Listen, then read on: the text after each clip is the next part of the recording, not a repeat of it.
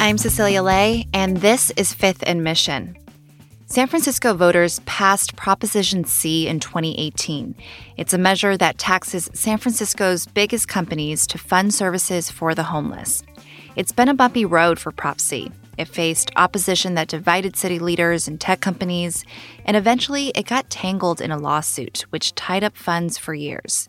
Now that's over, and $800 million, that's right, $800 million has been freed up for San Francisco to invest in its growing homelessness problem.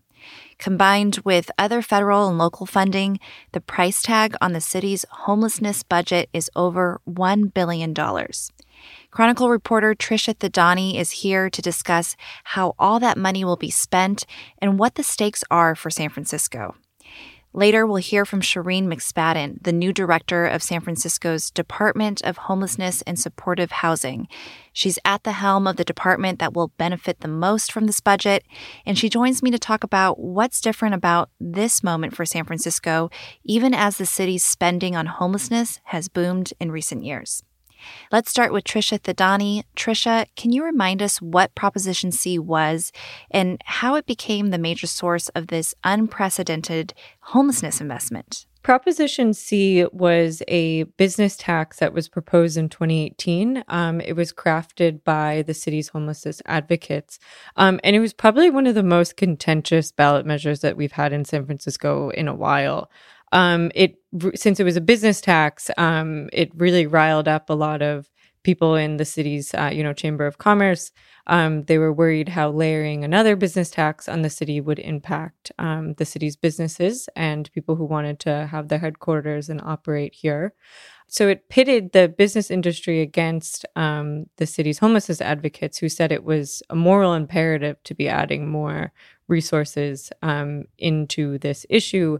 One of the most notable opponents of this tax was Mayor London Breed, who now, 3 years later, is arguably going to benefit the most from it. And remind us again, how much money is this and where is it all coming from? So in a normal year, Prop C, which taxes the gross receipts on large corporations, it'll collect about $250 million to $300 million for homelessness services. But as soon as that tax passed in 2018, it got tied up in a lawsuit. So essentially, the city was collecting all this money from these companies, but wasn't able to spend it. And so finally, last year, that money got freed up. So now we just have this flood of money from Prop C that we can finally use. So this year, we have about $800 million to spend from Prop C. But that's a lot more than what we'll have in a normal year. What are the priorities of Proposition C spending all this money? What have they decided they're going to use it for? What makes this ballot measure unique is it has really strict buckets of how this money can be spent. So, for example, at least 50% has to go to housing resources. So that includes building new units, acquiring buildings, or acquiring rental vouchers for people. Another percentage has to go to mental health beds and drug treatment and stuff like that. So the priorities are pretty much embedded in that and are reflective of the priorities of city leaders and advocates as well. And, Mayor Breed was initially hesitant to support Proposition C. In 2018, she said the city was already spending a lot of money. That was about $300 million, and now it's jumping up to about $1 billion.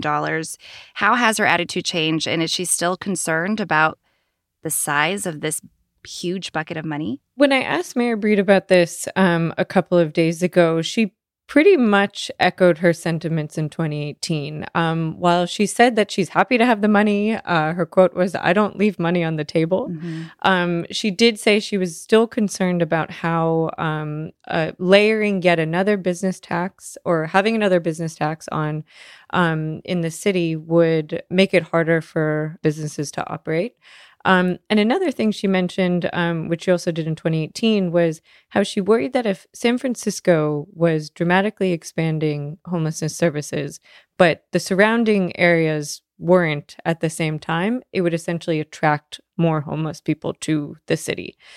Now, the last time that the city did a tally on the number of homeless people we have in San Francisco, this question came up of where was the last place that you were housed before you became homeless? And 70% of those people said that the last place that they were housed was in San Francisco, which suggests that concern that people are basically magnetized to San Francisco because of our services doesn't exactly bear out. We know that San Francisco has dedicated and increased the amount of money it spends on addressing homelessness for years now. Do you get a sense that there's something different about Proposition C funding?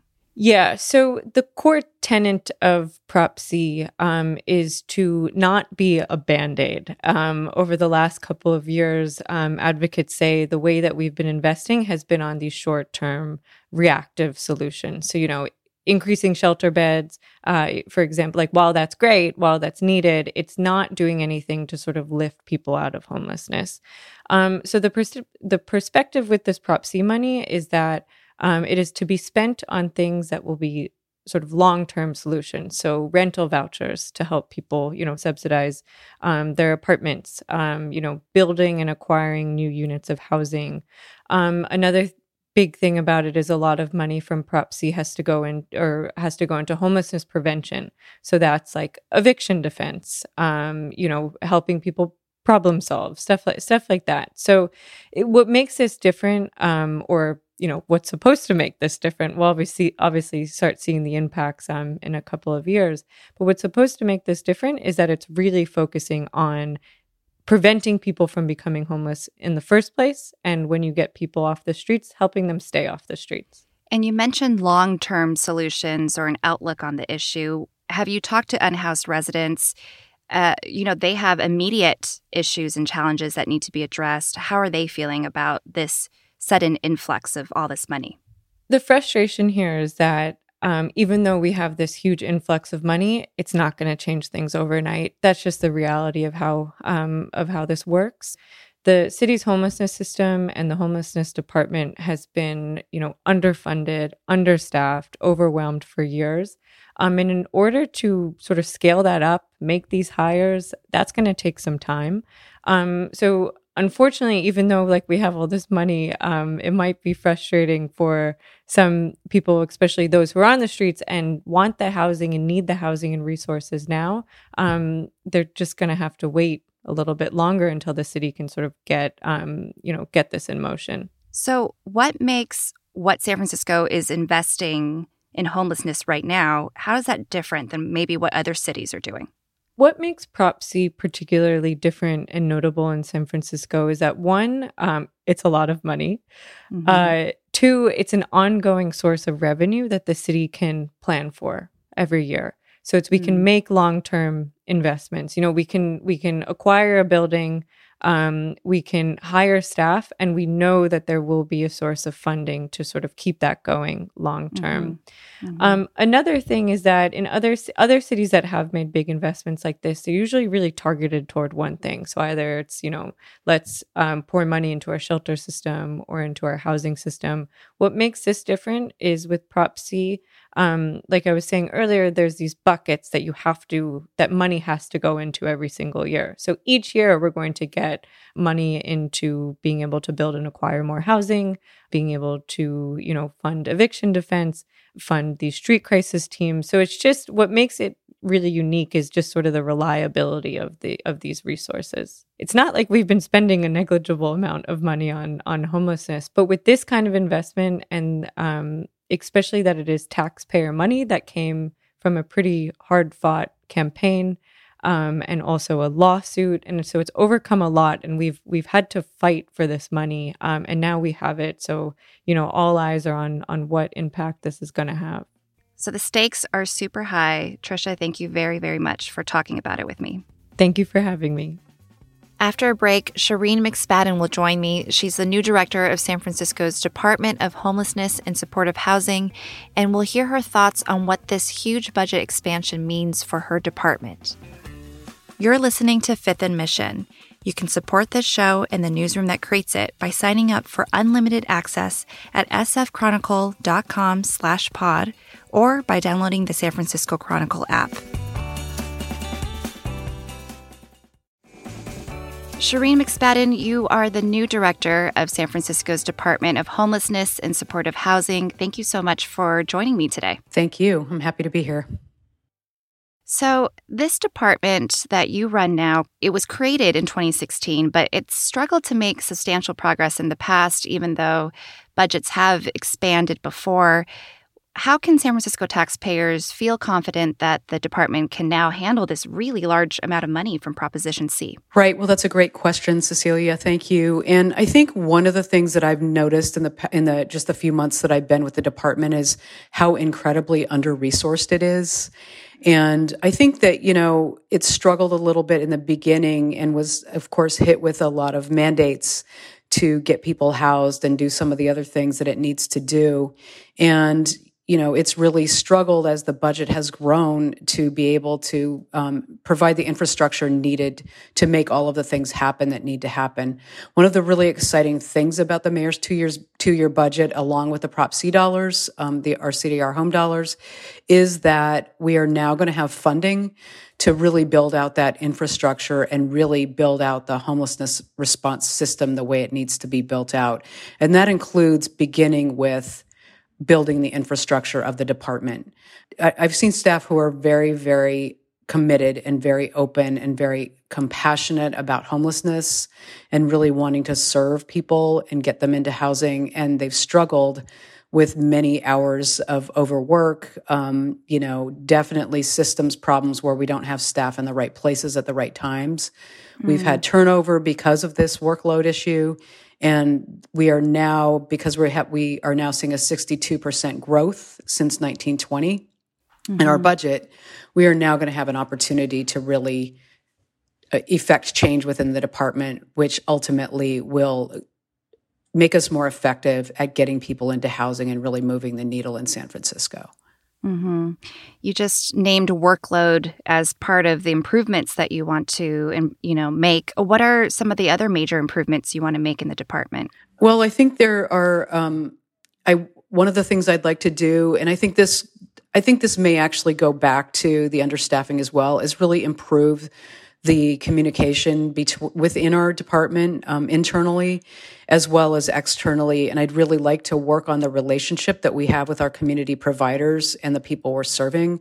And I think, some of the lack of communication is definitely an artifact of the fact that we've been understaffed, that we haven't necessarily been able to make investments in the right places.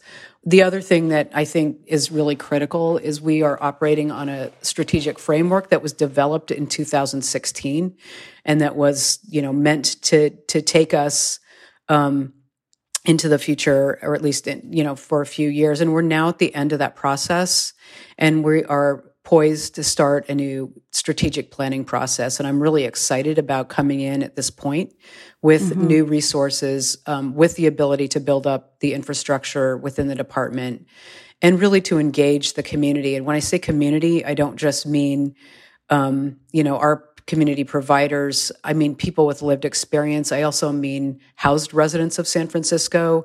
I mean the different districts and the Board of Supervisors and the mayor's office working together, along with some of the other key departments that really also feed the homelessness response system. So I see it as our city's plan and not just the homelessness department's plan.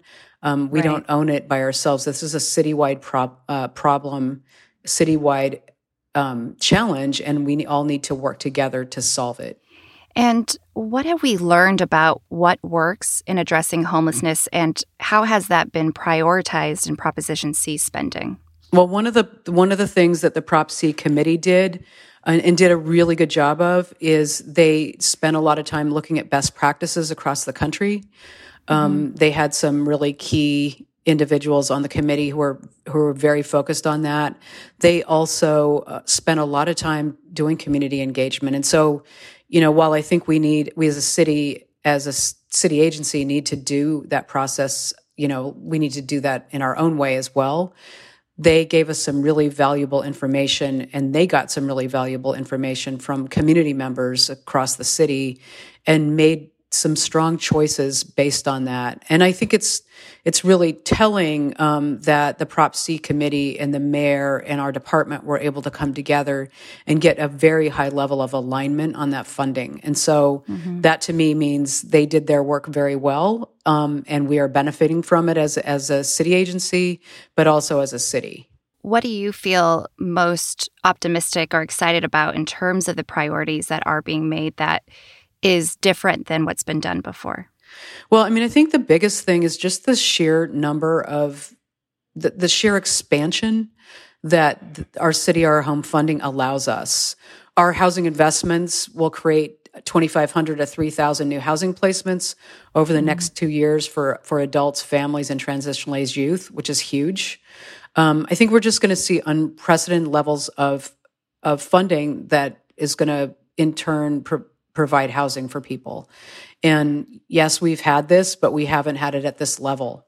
We're also going to be able to spend a lot more on prevention, and that includes things like subsidies, behavioral health and clinical services, what we call problem solving. I mean, I think this new funding allows us to pull all of the resources that we need together to help people. It is housing. We are a housing first city. We believe very deeply that people can't really improve their lives without housing. It's so basic a need. And yet we also know that they need other things in order to either retain that housing or to be engaged to accept housing in the first place. And so this is our chance to bring those services together in packages that make sense, for each person to really move the needle on each person's experience, and then overall to move the needle on homelessness across the city. It's a $1 billion price tag, which is so much money that's at stake. The department that you run is also one of the few that doesn't have oversight. So how are you thinking about measures of success and what progress will look like? And how will that be communicated to SF residents and taxpayers who will care about this issue so much? So one of the things I want to say is that I am also impressed with what this department and what the city has done with respect to homelessness. We don't tell the story very well, unfortunately. And one of the things that we're really working on here right now is building up our capacity to tell our story and to really track the data in the way that we need to. And, one of the keys to this, and I did this in the last department I was in, is really learning how you use metrics to show success. And, we have a new system called the One System where we're really able to put data into one place. And that's actually also fairly new for this department. And, we're really working on building up our planning capacity and data reporting capacity so that we can get information out to the public the way it needs to go. We know that people really want to see what is the change on the street. And it's not just, people who are housed or businesses that want to see that. People who are homeless want to feel that. And people who are homeless within their own families or who are older or who are transitional age youth. I mean, people need housing. They want to feel like the system's working for them. And we want to know that it is. And so we're working very hard on understanding how to use outcomes, how to track them, and then how to share them with the public. And that means the public in all of the ways that you think about public stakeholder groups and individuals. And San Francisco is a leader in so many ways, and I know other cities that struggle with homelessness may be looking at the city to see how they spend the budget. This feels like a very big moment for San Francisco. Do you feel that way as well? I do. I feel like this is a really good opportunity for San Francisco. I feel like people have put all the building blocks in place to make us successful, and now we just need to make that happen. I think, while people struggle the department has struggled with being under-resourced, the public has struggled to see the change that they would like to see, and our community providers have struggled with this department. I think that, everybody is well-intentioned and has worked really hard to put those building blocks in place, and our City Our Home dollars are a piece of that, but they're a big piece of it, and they're really going to help us get to the next level. It's a lot of money, and I know a very important responsibility that keeps you really busy, so I really appreciate you taking the time to chat with me about it. Well, thank you very much, Cecilia.